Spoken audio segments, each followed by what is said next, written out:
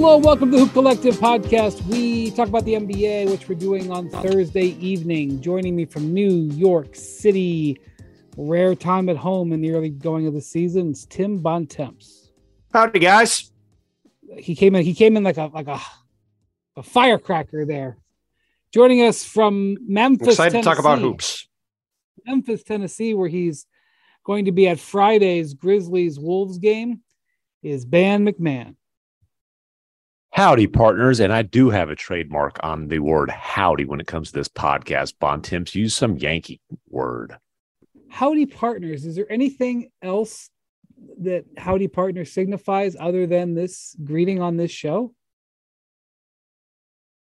There's a hit YouTube show by that name, hosted by me. Would you like to join sometime? We can talk offline and make arrangements. I don't know. You have to speak with my representatives. All right. We will be getting to. You're not kidding. We will be getting to the people who book my schedule, which today was 7 different hits on 4 shows because we love the Lakers and Nets when they're in a mess. But we're not talking about that. We're going to start off talking about the Suns, although we will be getting to the game that McMahon is going to cover on Friday because those two teams are 2 of the more interesting teams in the early going here. Phoenix Suns. So we're agreeing this is Lakers and Nets free. This whole podcast, yes, no Lakers, no Nets. Right. I think we should institute the ban. I think we should institute the ban permanently going forward, barring change in news. I think that's a little bit irresponsible, but yeah, we're not going to talk about it today. Barring some sort of breaking news that happens, and I did say re-record this. I did say barring change in news. There's news; it's one thing, but I'm just being bad. I sure hope not.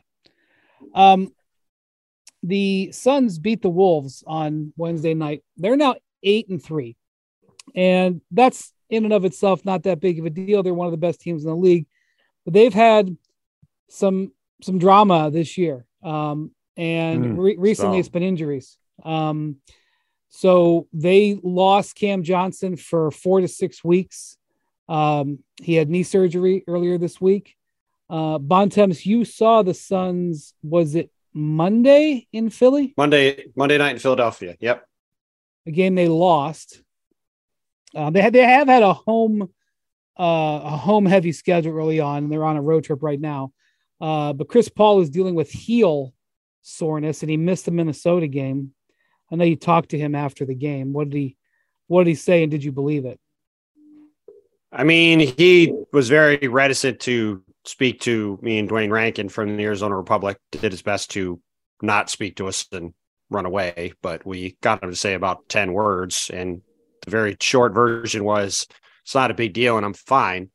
And he didn't play on Wednesday in Minnesota where they got slaughtered the Wolves, which we'll get to in a bit. But, I was looking even before that game and even watching that game. I mean, I think the Chris Paul situation in general, assuming his heel is not something serious, I think the Chris Paul situation is a problem for Phoenix this year. I mean, you look at his numbers across the board and, he's in his age 37 season. His points per game are way down. Under 10 a game for the first time in his career. It's just bounced up a little bit to 11. I mean, he's averaging 11 assists a game, but he's shooting 27% from 3. He's shooting 36% from the field. It seems pretty clear that he has lost a bit of a step. And for as good as the Suns have been early, and they've carried over, their regular season play from the last couple of seasons, I think we all would agree for them to be the team they want to be in the playoffs, they need the Chris Paul from the New Orleans series in the beginning of the Dallas series and not the one that showed up was it game 3, McMahon, when things went sideways in that pretty series? Much games 3 through 7. Right. So whatever happened from game 2 on has carried over basically into this year. And it again, heel issue aside, obviously if he's got a real injury, it's a problem. But even before that, he has not looked like, the guy who's going to play at the level they need him to. Well, the shooting is what's so remarkable because he's always been an efficient shooter. Mm-hmm. He had that game in the playoffs last year where he went like 17 of 17. I was, Chris isn't always 100% truthful with the media. Is that a fair way to say? Yes. I would say it's accurate. But he was after every injury, I'm okay. His hamstring is like ripped into shreds in the Western Conference Finals. I'm okay. Right. He's got a wrap on his thumb. I'll be fine. He's out for 6 weeks. He went like 15 to 15 or 17, some crazy number in the closeout game. And I remember asking him, there was a shot at the end of a quarter where he passed it and another guy heaved it. And I said to him, boy, it's a good thing you didn't heave it, because then you ended up setting an NBA record. And he goes, he was good natured about it, but he was like, I would have taken that shot. I don't care if I'm 2 of 2 or 2 of 10. I'm always shooting. But anyway, just a couple other stats real quick, just to sort of back this up. His usage rate is down to 15%. League average is 20%. He was basically at 20% last year, and he's being assisted on way more shots than he was last year. I mean, he just looks like a guy who's gotten old. Well, the point is he's been very, very efficient. His last 3 years, sort of his late career renaissance, 49% last year, or 2 years ago, 50%, last year, 49%. So 37% so far. So the point is, though, Cam Johnson is hurt. Chris Paul is banged up and not having a good season. Jay Crowder is working out and posting videos from Atlanta. And they are 8-3.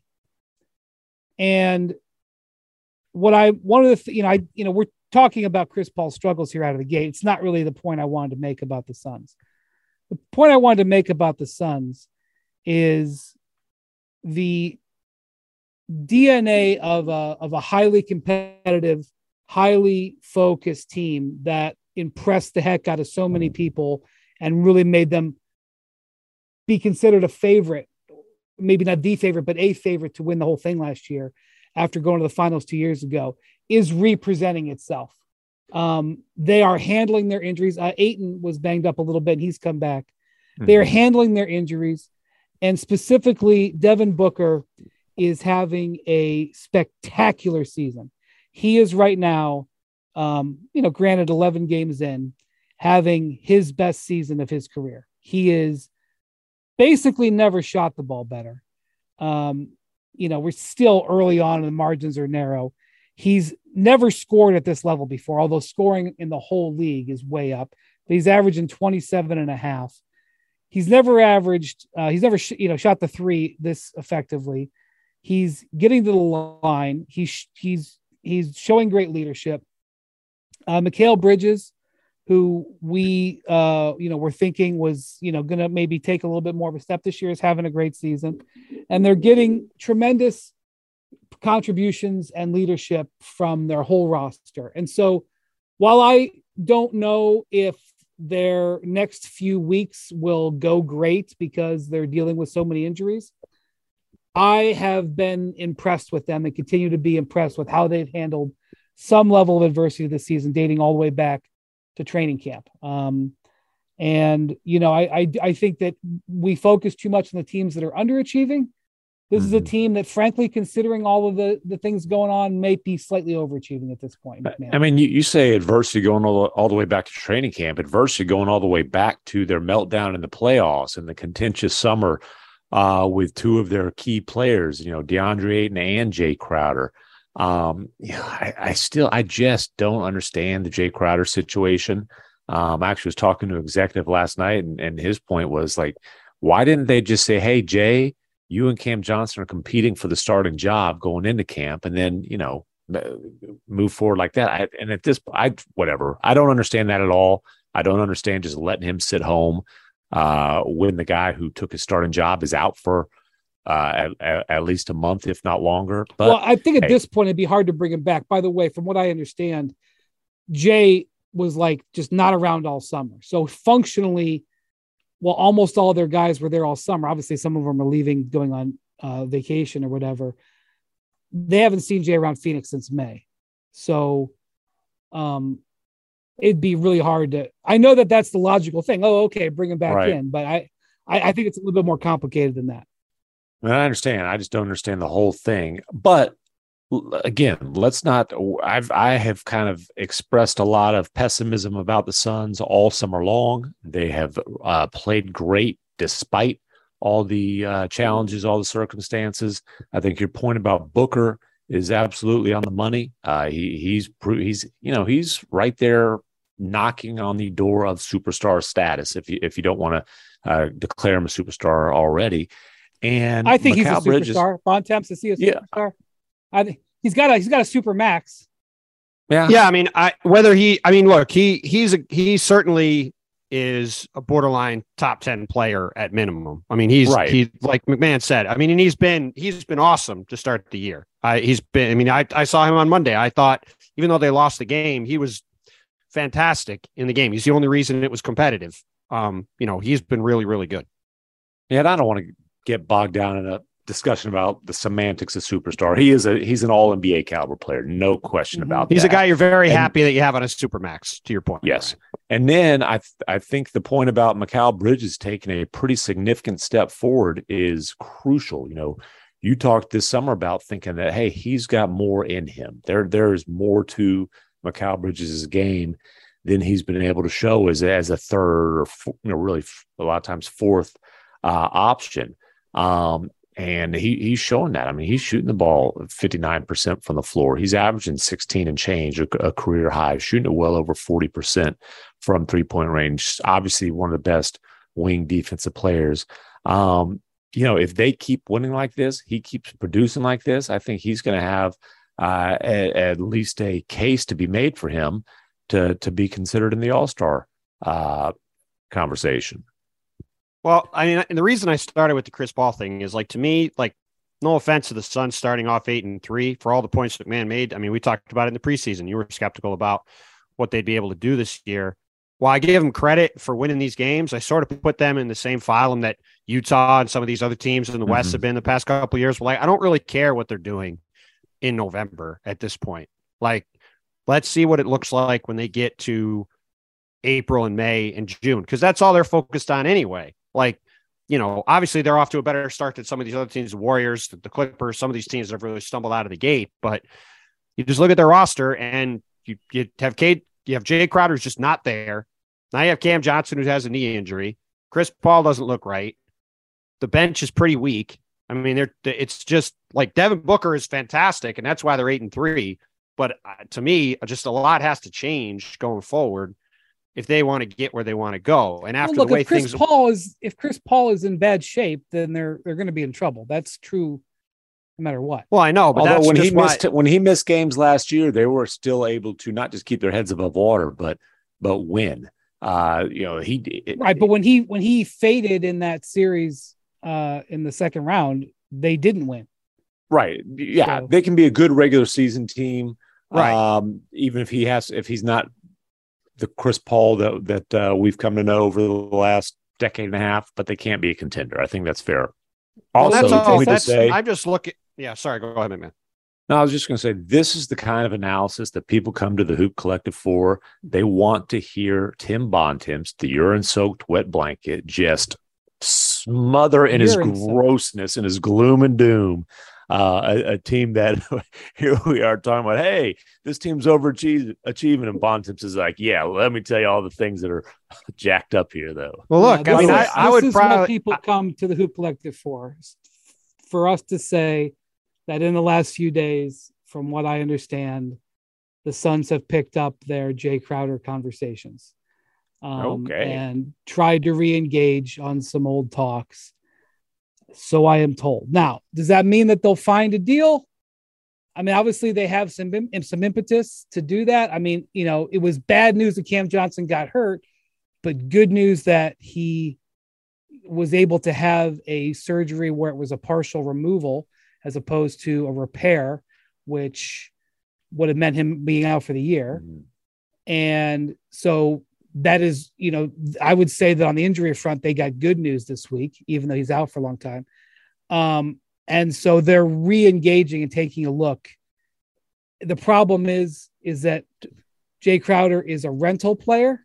Mm-hmm. Jay Crowder is a guy that not every team in the league is going to be interested in. And if you're trading Jay Crowder, a perimeter wing, a 3-and-D player, Ideally, you'd like to get a perimeter 3-and-D player back. And that is hard because the team that is trading for that is what wants the same thing. Hell So yeah. Why would they, if they've got a good one, why would they trade him? It doesn't make any sense. Right. Like you said, for a rental. And to be clear, when you say the Jay Crowder talks, you're talking about talks about trading him, not talks about, hey, Jay, we're paying you like $10 million. Can you maybe come here and play some basketball? So you don't think there's any way he's ever in a Suns uniform again? Well, I would never say never. On that front, and I have to say that today is Thursday afternoon. I can't tell you what's going to happen in 3 to 7 to 12 days or what's happening at this very second. But the last time I checked in on it, I was basically told there is no change. There is no effort by the Suns to bring Crowder in. There doesn't seem I've heard the same thing for what it's worth. So I think they're looking to trade him. Now, figuring out that trade, they may, just because they're trying to maybe a little bit more aggressively, knowing that Cam Johnson's out a month to 2, doesn't mean they're going to find a deal. Because like I said, it's going to be complicated. But before we move on, and Bontemps, I know you have one more thing to say about the Suns, but I just want to go back to Bridges real quick. One of the reasons I respect, first off, the guy plays every game. I don't think he's missed a game in like 3 years or something. Has he ever missed a game? I think he's missed a couple. We led the league in games played in 3 of the 4 years he's played in the NBA. His second year, I think so. 1920, he played 73 games, but not every team played the same number of games that year. He may have. I think he's either missed none. He's either missed none or 1 or 2. I'll look it up while you're talking. All right, but so I just admire the way he plays, but he's scoring more points per game. He's scoring 2 more points a game, but he's taking the same amount of shots. So he got there. He's shooting 59% from the field. And by the way, he has shot over 50% from the field the last 3 years. You know how hard it is to be a perimeter-based player in today's NBA and shoot over 50% from the field? It's not easy. Effective field goal percentage, okay. But he's shooting it even better. He's shooting 88%, 87, 89% from the free throw line. And he's shooting a career high 46% on threes. That means that this guy right now is scraping right along a 50, 40, 90 campaign. Now, granted, we're 11 games in, but you're talking about a guy who is not taking more shots. So he's not saying, well, I got to be more involved, but he's being more productive in addition to being one of the best defensive players in the league. I mean, not only that, he's a 0.0% stress guy. He delivers, plays every game. I mean, obviously, you'd rather have Michael Jordan in his prime if you had a choice, but how could you not love having this guy in your locker room? I mean, and his contributions have been vital for the Suns going forward. So I know that they've got some issues, but looking at Bridges, I'm such an admirer of the way he handles his business. I mean, he's an elite 3-and-D player who is blossoming into being much more than that on the offensive end. He's under a great, the extension number they got him at before, I believe it was last season, extremely team friendly. And the dude never has missed a game. I just looked it up. Has never missed a game. Plays hard every single night. Yeah, look, I mean, he's awesome. And Devin Booker, to me, might be second to Giannis in MVP voting right now. Like he's been fantastic too. Well, you're going to get them Dallas folks all fussy with you. Well, look, I mean, there's a lot. Tatum has been awesome. Luka's been awesome. Booker's been awesome. I think you can. There's Giannis and then everybody else, but you know, like I said, it's not that I think the Suns have been great overall. I just am looking ahead to the spring because I expect them to be there. So that's just watching them the other day. You know, you like Monty Williams is talking about Jock Landale starting at power forward. Like, you know, they just don't. Their bench is just not very deep, and it's one of the things that caught up with them last year in the playoffs. You know, you talk a big man about why isn't Jay Crowder back? Like, you know, Monty Williams is a guy who like believes in good vibes around the team and wanting the mood to be upbeat, and they really like where they were at last year. They didn't make any trades at the deadline, and you could see that come back and bite them a little bit in the playoffs. They traded for Torrey Craig at the deadline. I meant more in terms of getting another guard in the backcourt, and that they didn't do that, and that ended up biting them when they didn't have enough scoring punch in the playoffs. And I think this is a similar thing. Some teams might look at this and say, "Hey, we need to bring Jay Crowder back." I don't think that's how Monty Williams is wired. And the only other thing I'd say is just to follow up on your point about talks re-engaging. I'm not sure they ever really stopped doing it. I just think to your point, I just don't think there's a lot of options for them in terms of finding a trade for him. And I just don't really know when that situation is going to change, because like you said, they're in a difficult spot because they're trying to trade him and get back players that can help him win. There's a lot of teams around the league that are trying to win right now. Yeah. So the teams that I've heard that they've talked to, and I'm not going to say who, and I'm not going to say for what players, but I will say the trades that I have heard floated to me are like where they would trade Jay Crowder for multiple players, some of them younger. And they're just maybe not in theory as good as Jay Crowder, although maybe the combination of those two players that they might ask for would help, but I don't know. It's a hard trade. Devin Booker last night, this is according to Dane Moore, who covers the Timberwolves, late in the game when they were finishing off an evisceration of the Timberwolves. Devin Booker yelled at the Wolves bench, quote, "We play team basketball. We share the ball." Which it's very hard not to love Devin Booker and how he approaches everything. I'll say that. He just he chirps a lot. He does chirp a lot. It's entertaining. This is pretty he's harsh, fun on every level. Chirping right here. I just like how he handles his business. He's kind of like he's louder. He's a little bit more active in that regard than Bridges. But the point is, he was taking some shots at the Wolves, and Wolves not inaccurately. Yeah. Now let's talk about the play of the week. The pressure to follow up Hypnotic and Cognac weighing heavily on the team. Hypnotic was in the cup, blue and ready for the play. And boom, Añejo Tequila came in with a smooth assist to Hypnotic's tropical fruit finish. Shaken, strained, poured. It was green and good. The playmaking splash shifted the tempo. Another great cocktail from the Hypnotic team. Every season is Hypnotic and Tequila season. Hypnotic Liquor, Bardstown, Kentucky, 17% alcohol by volume. Hypnotic reminds you to think wisely, drink wisely. For the ones who get it done, Grainger offers high-quality supplies and solutions for every industry, as well as access to product specialists who have the knowledge and experience to answer your toughest questions. Plus, their commitment to being your safety partner can help you keep your facilities safe and your people safer. Call or click Grainger.com or just stop by.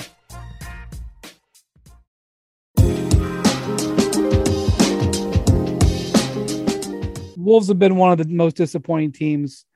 They're 5-7, and they've played almost all their games at home. Out of these first 12 games, they played 9 of them at home.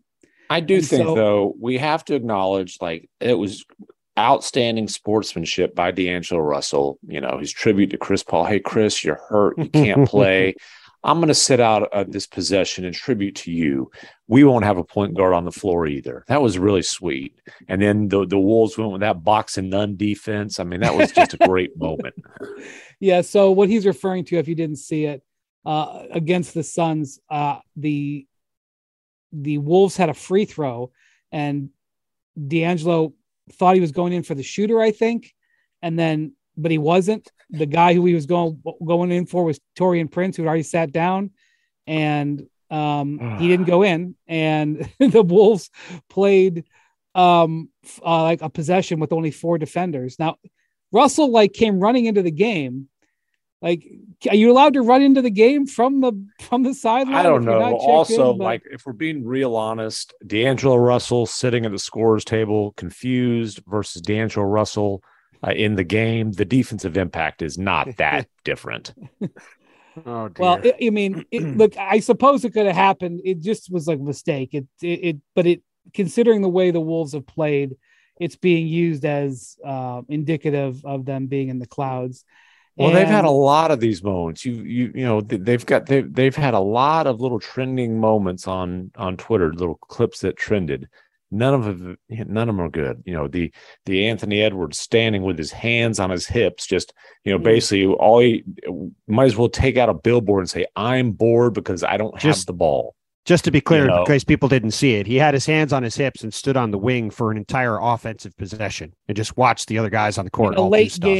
In a late game after timeout play where they needed a basket. Yeah, and I talked to a coach who played them recently, and they mentioned, like, as much as obviously they're still trying to figure out spacing and some X's and O's things with Gobert and Towns, and Ant has made it clear, it's so clogged up in there and all that sort of stuff. They're still trying to figure all that out. But this coach said their biggest problems are interpersonal, and he mentioned, like, hey, when we were switching everything and they would dump the ball down to Cat because there's a guard on him, he basically said Ant checked out. Like, Ant, this is the extreme version of Ant checking out, like making sure everybody in the world knew he was checked out. But he said that's something that's been happening. It's a team that lacks leadership. It's a team that lacks maturity, and they better grow up fast and find a direction. So I'm going to read just some stats here. This is Anthony Edwards last year in that wild and crazy series against the Grizzlies. That 6-game series, the Grizzlies won 4-2. He averaged 38 minutes a game, scored 25 points per game in that series, shot 46% from the field, 40% from three, 82% from the line. And if you watch that series, I wouldn't say he didn't go like shot for shot with Ja Morant, but if you watch those two guys go at each other, it was inspiring. He guarded him pretty well too. Yeah, as well as you can. When the game is on the line, and he decided to gamble on the high side for a steal and give up an easy layup. Yes, I'm not saying he was perfect, but he took on the challenge pretty well. No, you came out of that playoff series feeling like, man, Anthony Edwards is an ascending potential superstar, like talent. Like, I mean, the guy can score. He competes defensively. Like, there's a lot to love about him. And part of it was personality, like just a fun but competitive personality. And man, the personality this year it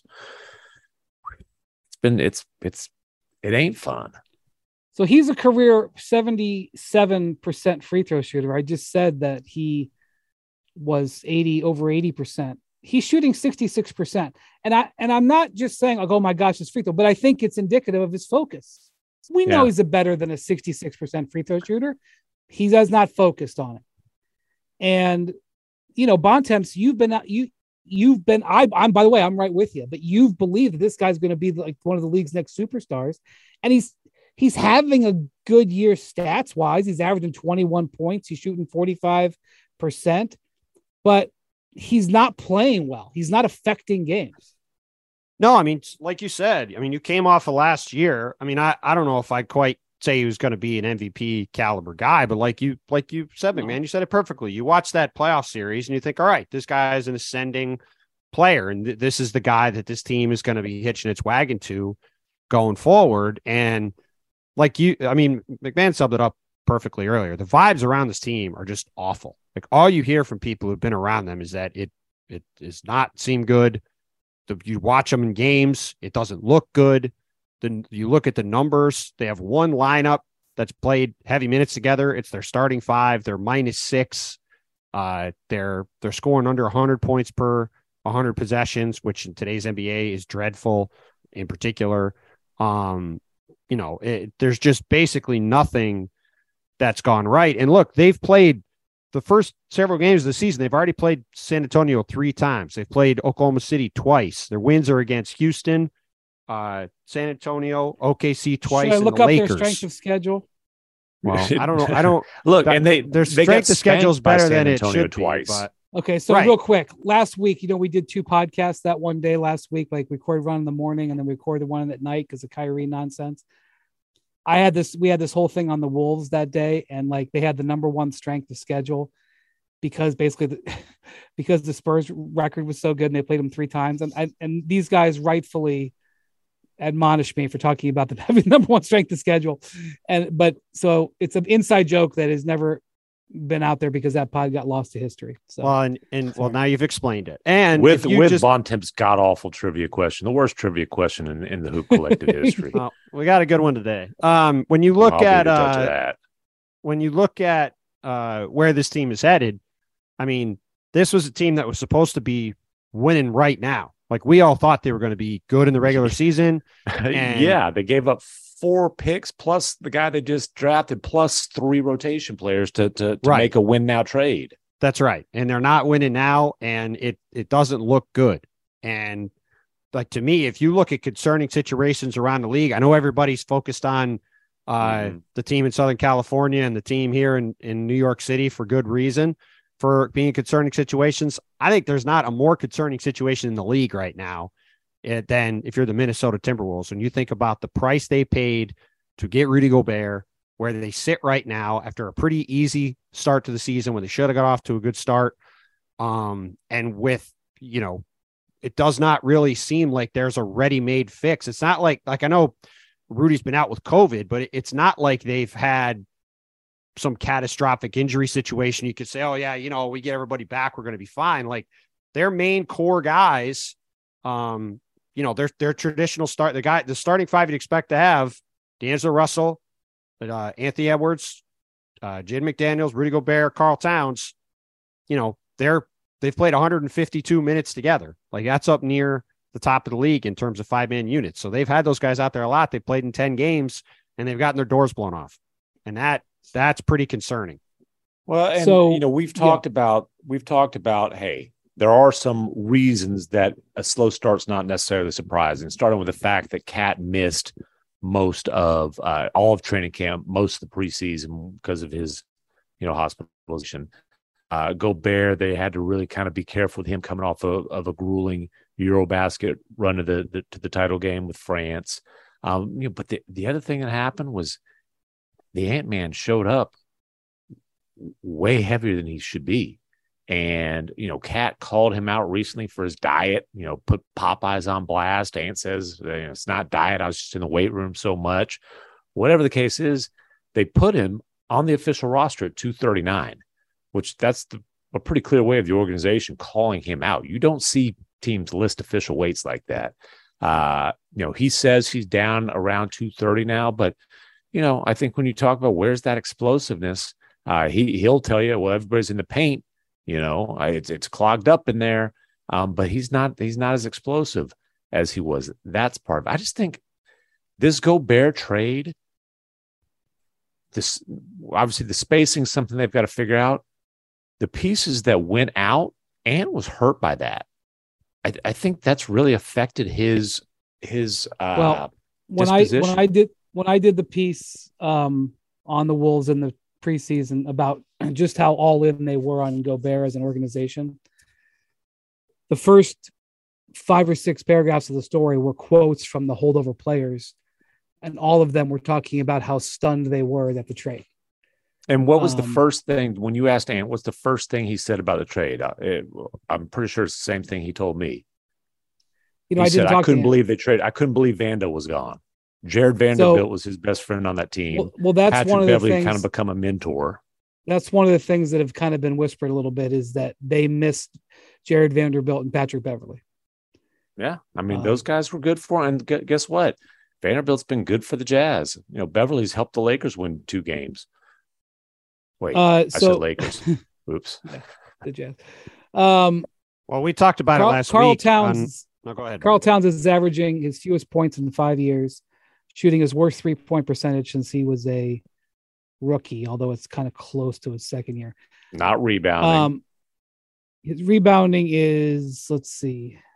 His rebounding is slightly down. Down significantly. Playing his normal defense. So I will say this, plenty of time, and the players are saying, just give us time, basically, and it's a reasonable thing. But I'll point this out. We're 5-7. At Memphis Friday night, that's no gimme. Sunday at Cleveland. next Wednesday at Orlando, which, that's not a walk. They close this road trip at Philly. This is a 5-game road trip where, having a winning record is going to be a big ask. If they have a winning record on this road trip, I'll take my hat off to them. Instead, they may have turned it around. They come back home and then they play the Heat. So this next 6 games are going to test where they are, and they could go the wrong direction if they don't start getting some more traction. And I really think that they need to figure out the point guard position. They need a real, pure run the team type of point guard. Easy for me to say. They should have gotten Conley in the Gobert trade. Everything. Well, my understanding you brought that up last week. I mean, whether it's going to happen or not, but they need a leader. It's what you said before. That team is leaderless. And I've thrown out there, just to be clear, this is a total off the top of my head, flapping my gums thing, hypothetical. But I threw out there, hey, could you call the Jazz again and maybe get Conley and whatever salary filler and dump D'Angelo Russell there? It's a financial transaction for the Jazz. It's a basketball move for the Timberwolves. I saw the Jazz later that night and realized, no, that's not a possibility. I'll just say that. Does Danny Ainge have it in him to trade Mike Conley or Jordan Clarkson? Maybe, but not for D'Angelo Russell was what the message was. Okay, fine. But I mean, I'm not talking about, but I mean, just saying. I mean, the answer is yes. The answer is I don't think Danny Ainge is going to be blinded by warm, fuzzy feelings and being the most pleasant surprise in the NBA. Man, both those guys are playing really well. If Danny Ainge gets an offer he likes for any player on that team, he will trade them. That is what I will say. But just getting back to Timberwolves, 2 things. I think they've got to figure out another answer at point guard, and I don't know if that's a possibility during this season. And then I really think after this year, if this thing sputters and it's a disappointing season, I think they need to consider putting, not putting them on the block publicly, but making some calls to figure out, hey, is there a blockbuster to be had for Karl Anthony Towns? Let's not get too far ahead of ourselves. Okay. All right. Well, but to McMahon's point, though, I hope they have Leon Rose's phone number. That's all I'm saying. Look, to McMahon's point, or Gerson Roses, their old buddy Gerson. Yeah. Look, to McMahon's point, this team was built to win today, not tomorrow, not in 2 years. It was built to win now and worry about the rest later. And that's why, to me, this is the number one concern spot in the league. Because they had sky high expectations. They've had a very soft schedule. They're off to a rough start, and they got to figure it out on their own because there's not cavalry coming. And it just looks like a team that's missing leadership. And I'm not sure where that's coming from. Number one concern spot in the league that we're allowed to talk about on the podcast today. Well, I just think if you're Minnesota, for everything they gave up in that trade right now, the other situations came into the season, nobody expected, the team in Southern California to be good, who was rational looking at it. The Wolves, we thought were going to be really good. They were supposed to be a really good team, at least in the regular season. People were like, oh, well, I thought they're going to be as good or better than the Utah teams in recent years, which were perennial 50-win teams. Right. Yeah, I thought they would win a lot. I didn't know if they were going to be able to do it in the postseason, but I thought they were right. That was the question. It was sort of, to go back to the Phoenix conversation, it was all right, Minnesota's going to be good until April, and then let's see how this front line handles playing in the playoffs. And they had an easy early schedule. Right. They should be 8-4. Instead, they're 5-7, and things are going to start getting a lot tougher. All right. Trivia time, Bontemps. Yes. Trivia time. You can now stream the most MLB games on DirecTV without a satellite dish. Yes, catch the clutch hits, strikeouts, grand salamis, web gems with nothing on your roof. So who's ever up there, whether it's the roofers, Santa, birds, old-timey chimney sweeps, moody teenagers, thrill-seeking raccoons, you name it, they won't find a satellite dish. But you will find your MLB games on DirecTV. That means DirecTV is your home for baseball this season. Root with nothing on your roof. Yes, stream your team. Call 1-800-DirecTV or visit DirecTV.com. Sign up today. Claim based on total games carried on sports networks. Sports availability varies by zip code and requires choice package. If only starting your fitness journey was as easy as starting this podcast. The truth is, all the lift big, get big, and Beachbody ready in 3 weeks pressure stops most of us from even starting. and starting is what matters most. It's everything. Wherever you're beginning and wherever you want to be, Peloton encourages you to just start. With thousands of classes to get you moving and doing what you can, even if that's just a 10-minute low-impact class, they have those too. And when you're ready, take it up a gear with a 30-minute live DJ ride. Start with Peloton and find instructors that will keep you motivated to stay on your fitness journey. Learn the basics and build from there. Remember, doing something is everything. Get started with a Peloton bike or Bike Plus rental at onepeloton.com/bike/rentals. Terms apply.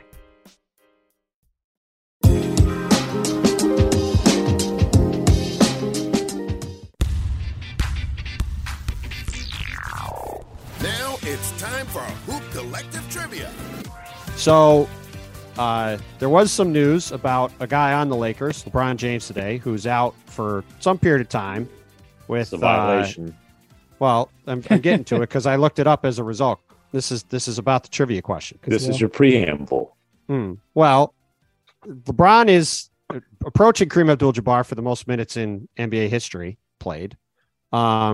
So among active players, who are the other players in the top 10 in active minutes played? In active minutes played, I'm going to say Chris Paul. These are guys on rosters right now. So Chris Paul. Okay, so Melo's not eligible here. Not him, not Dwight Howard, not What about, Marcus Aldridge. What about Russell Westbrook? Russell Westbrook is on the list. Chris Paul's not? No, Chris Paul is. Okay, so there was Yeah. two of them, right? Yeah, I thought this was a good trivia question. it is a good trivia question. There's gonna be some that I think you're going to struggle to Derrick get. Rose, or has he been too injured? Derrick No, Rose. he No, missed too Derrick Rose is not close. Wait, I thought we've already answered it. No, I said the top 10. Oh, top 10? Hell, how much time do you think we have on this podcast? They have 2 minutes to make guesses. I would think you'd spend more time complaining than making guesses. The top 10. Again, if I said the top 3, you could just name 2 players and be done. Yes, James Harden is one of them. you Paul froze up. George. Is Kevin Durant on there? Paul George, Kevin Durant is on there. Paul George is not. Okay. I'm trying to think of old. Oh, yeah, Udonis Haslam's not on there. Udonis- He didn't play enough minutes back in the day. So this was funny. I looked this up. Udonis Haslam has played almost the exact same number of minutes as Giannis, who's 15 years younger than him. Well, Udonis hasn't played much the last 15 years. They're tied for Udonis is down in the 40s. Mike One Conley. guy- Jeff Green. Jeff Green is just outside top 10. Mike Conley is either 10th or 11th. I'm checking right now because I have to do it on Basketball Reference. One guy, while I'm looking that up, one guy has not played a game yet. Very prominent player who's an argued about Hall of Fame candidate. Who's slowly working his way back into playing at some point this year. Pat Connaughton. That's a good. I answer. lost a Ramoa suitcase on a Pat Connaughton. If you remember that, you're a real pod fan. Every now and then, lost a Arnovitz. what? I never paid it up, by the way. I never paid it off because I was Well, making that's a a joke. shocker. Kind of like the dinner to Bontemps. Well, I did Which pay for Bontemps I'm dinner. hooked for half of that, but No, whatever. You didn't. No, you didn't. I did. Is too. Al Horford on this list, by the way? He That's is a good 12th, and Conley is 11th. Chris Middleton's not the one who's. No, that guy is Andre Iguodala, who hasn't played a game yet this year. I forgot he was on the roster. I don't know if he's to be working honest his way back or if he's just just sort of hanging out. with you. I don't He's know. chilling. There's 4 guys left, and Okay, just tell it to us. Well, the hint. I'll give you one hint before I say who they are. They all either have played or play for the Raptors. Kawhi's not on there, is he? No way. I was going to say he doesn't play enough regular season games. Otto Porter Jr. One of them, another guy who never plays. One of them was traded Kyle for Lowry. Kawhi. Kyle Lowry's one of them. Oh, DeMar Okay. DeRozan. DeMar DeRozan's another one. Yeah. Then there's a guy who's on the Raptors now, who's the one that I don't think you ever would have gotten, which is Thaddeus Young. Jamal. and then- McGlory. And then the guy that Jamal McClure. Jamal McGlory. And then the guy that started the whole Raptors resurgence when he got traded was Rudy Gay. He's the other one. Oh my Rudy gosh. Gay. Rudy Gay. Rudy Gay was like more than 2 years older than his head coach.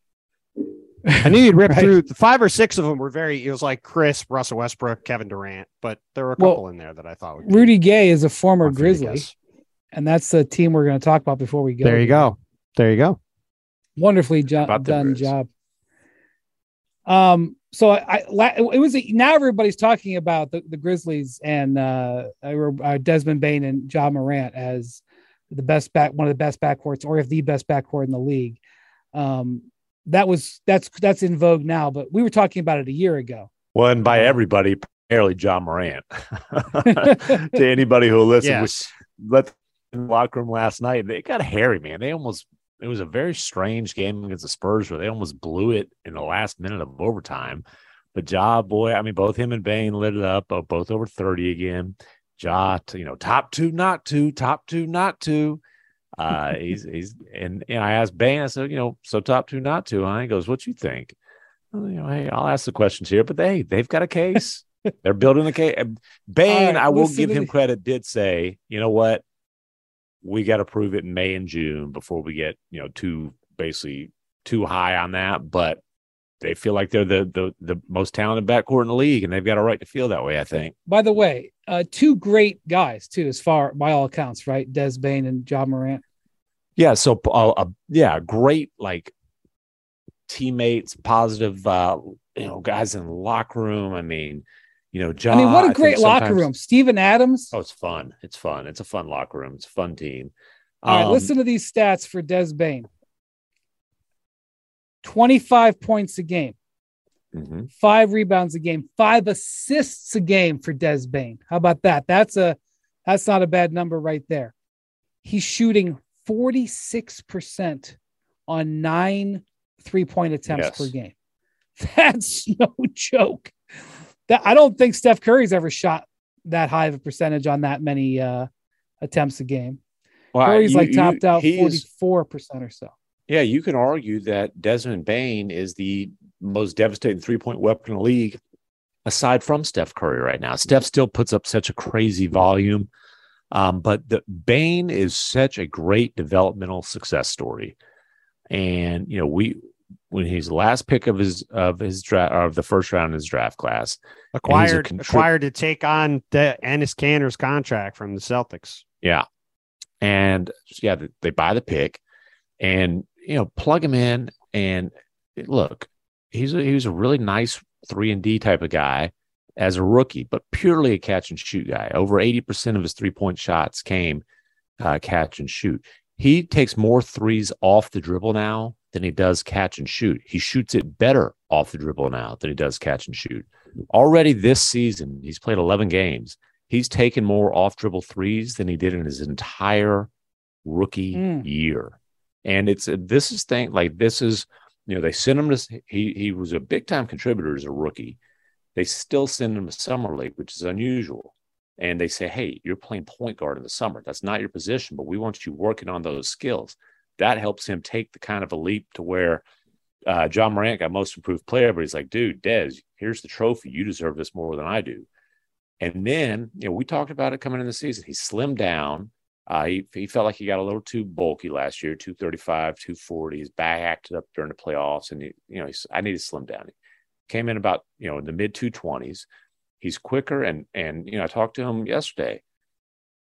The primary focus of his off season in terms of on the floor was just continuing to be able to create off the dribble, and it's creating threes. It's getting downhill. It's the playmaking.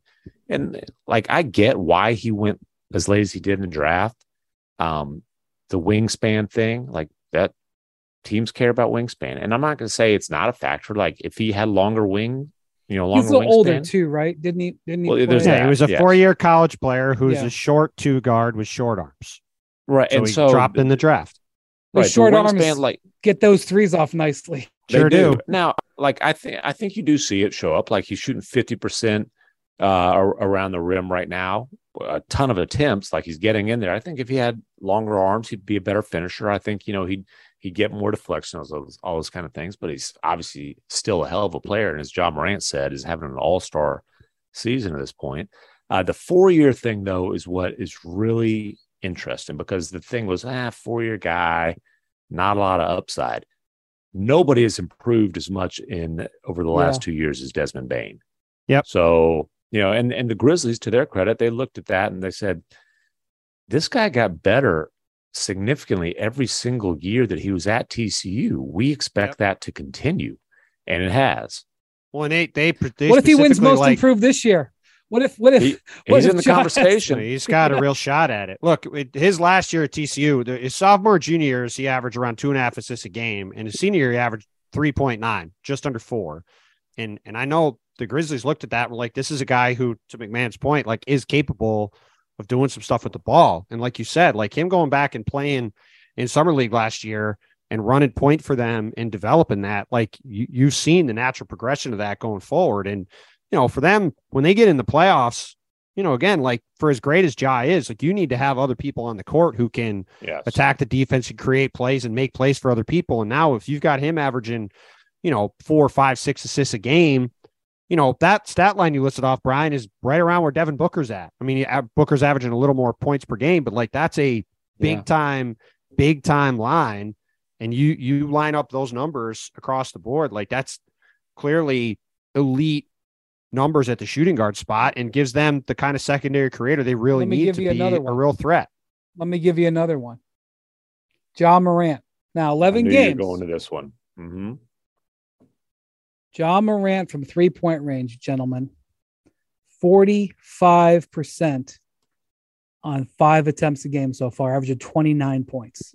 Right. And, it is small. That's splash brother. That's splash brother bleep we're talking about here, guys. You just blew out everybody's eardrums with that one. That's okay. Not on the attempts, but here's on the, he's still like, it's not splash brother attempts, but the percentage obviously is insane. And that was maybe not by today's standards, but I'm gonna go back in the day. Like when they got the nickname Splash Brothers, they weren't averaging 20 attempts a game. They were averaging 12, 13. If Ja Morant is going to take 5 threes a game, and he's not going to shoot 45 for the year, probably. Let's just say he shoots 35%. I was going to say, let's say 37, 38%. Yeah. If he settles in at that with his speed, and he becomes a guy you really have to respect that 3-point shot. And again, if you've got Desmond Bane creating shots, I don't have his catch and shoot numbers in front of me. I would guess he's getting more catch and shoot threes than he did in the past. I would guess. And either way, I'd have to look that up. But what's interesting is where he really, yes, he needs to be able to catch and shoot. But the two things that he's really, I think, doing well are, you want to go under the screen and give me one where I can just walk right into it. Okay, yep. I'm going to knock that down, and that's no longer going to be a defensive tactic that you can use. It's either, not even necessarily fast break, but, pushing it up the floor. You just want to think you can, sprint back to the paint, because he's obviously one of the most devastating paint attackers that we've ever seen. Let me just walk into this wide open 3-pointer and knock that down. If he's able to do that, God, he's just so explosive. Now, we're raving all about these guys. The Grizzlies have stunk the joint up defensively this year. There you go. So fly in the ointment. 24th in defense, and they're not even really close to 23rd. Yeah, and Ja's a bullseye. Ja's a straight up bullseye. He has, I've said it, the most spectacular defensive highlight reel of a bad defender in NBA history, because he does get some chase down blocks that, just like, he sure does make you laugh out loud and gasp and all that kind of stuff. But like there was a possession last night, he got mismatched, and it was Keldon Johnson, who didn't play well, but is a really nice young player. And Pop basically, Keldon points to the block, and he just goes down there and bullies him. And Ja's, he's 6'3", 174. And the effort comes and goes on that end. But the good news for the Grizzlies defensively is Jaren Jackson Jr. is, as Taylor Jenkins says, it's still baby steps, but the baby steps have progressed to he's playing 5-on-5 now, right? He'll be back at some. I don't have an exact date. I'm not sure that if they even have a target date in mind, but it's sooner than later. And they need Jaren Jackson Jr. to be that just mistake erasing, flying all over the place, dominant defensive player that he was last year when he was a legit defensive player of the year candidate. Yeah, I feel like they've missed him and Kyle Anderson a lot this year. I mean, Kyle Anderson has his issues at the other end in terms of shooting, but he's a really smart, solid, stable player at both ends. And you talk about defensive numbers. I think that's been a loss. But again, if Jaren comes back and is healthy, him playing instead of Santi Aldama, who's had a nice run filling in for him, that's certainly going to change some things at that end of the court. So last season, the Grizzlies were a bottom 5 defensive team for the first 6 or 8 weeks of the season. Jaren Jackson was working his way back from off-season knee surgery, and it took him a while to become more of a force. Once he got his legs up underneath him last year, he helped the Grizzlies soar all the way to 6th in defense by the end of last season, which is why they were the number 2 seed. We know they can score. They got there by their defense. So Jaren Jackson coming back is a factor for sure when he gets his legs underneath him as well. But Zaire Williams at some point too. He hasn't played yet this season because of a knee issue, and he's one of their better defenders. By the way, they do really, really like this rookie first round pick, Jake LaRavia, who also is just shooting the lights out. Might be the most pale complexion gentleman in the NBA. That's because the man is not sunbathing. He's in the gym shooting, and you can see that paying off. Yeah, let me take a look at their over because so Des Bane is 2nd in the league in 3-pointers made as of this moment to Steph. He's 9 behind Steph. The Grizzlies are in 3-point percentage, 6th in the league.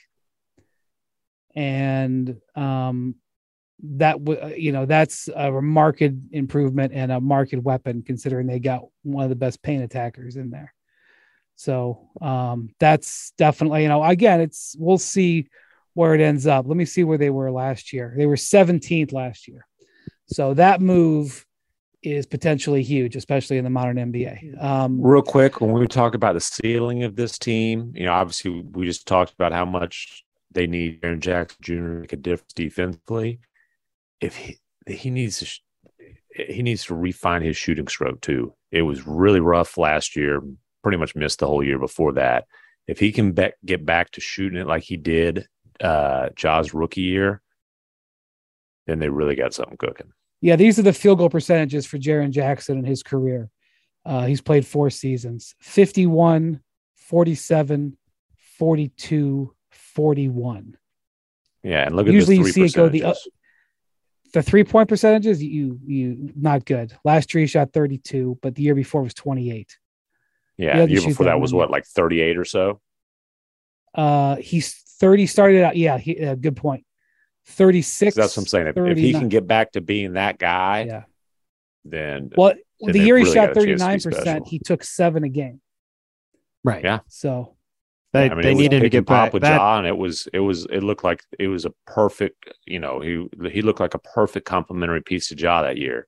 That's a big swing thing for them. He needs to be able to shoot it. No question. It's a big swing for them going forward.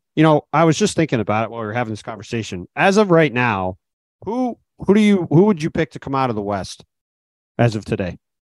It's a hell of a question. I mean, I had the Warriors going into this season, and the Warriors starting 5 is still really good. A bit of a struggle. And there's the Warriors starting 5 is putting up. I'm sort of tempted to pick Golden State because their starting 5 is like plus 27 per 100 possessions, and I think you can figure out a bench. But I was just thinking about it. Like I don't have a good feel for who I would pick. Like it's really wide open.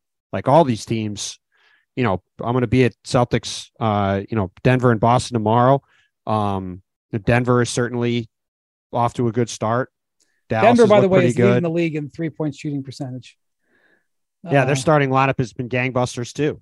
Yeah. And they're if finally we're talking healthy. about in the West, McMahon just got drunk. Like, dude, what? Is my little internet issues popping up? Now you're back. It just cut out at a perfect time. So you sounded like you were 12 pops in. I got something to say. He went to BB King's and it all just hit him at once.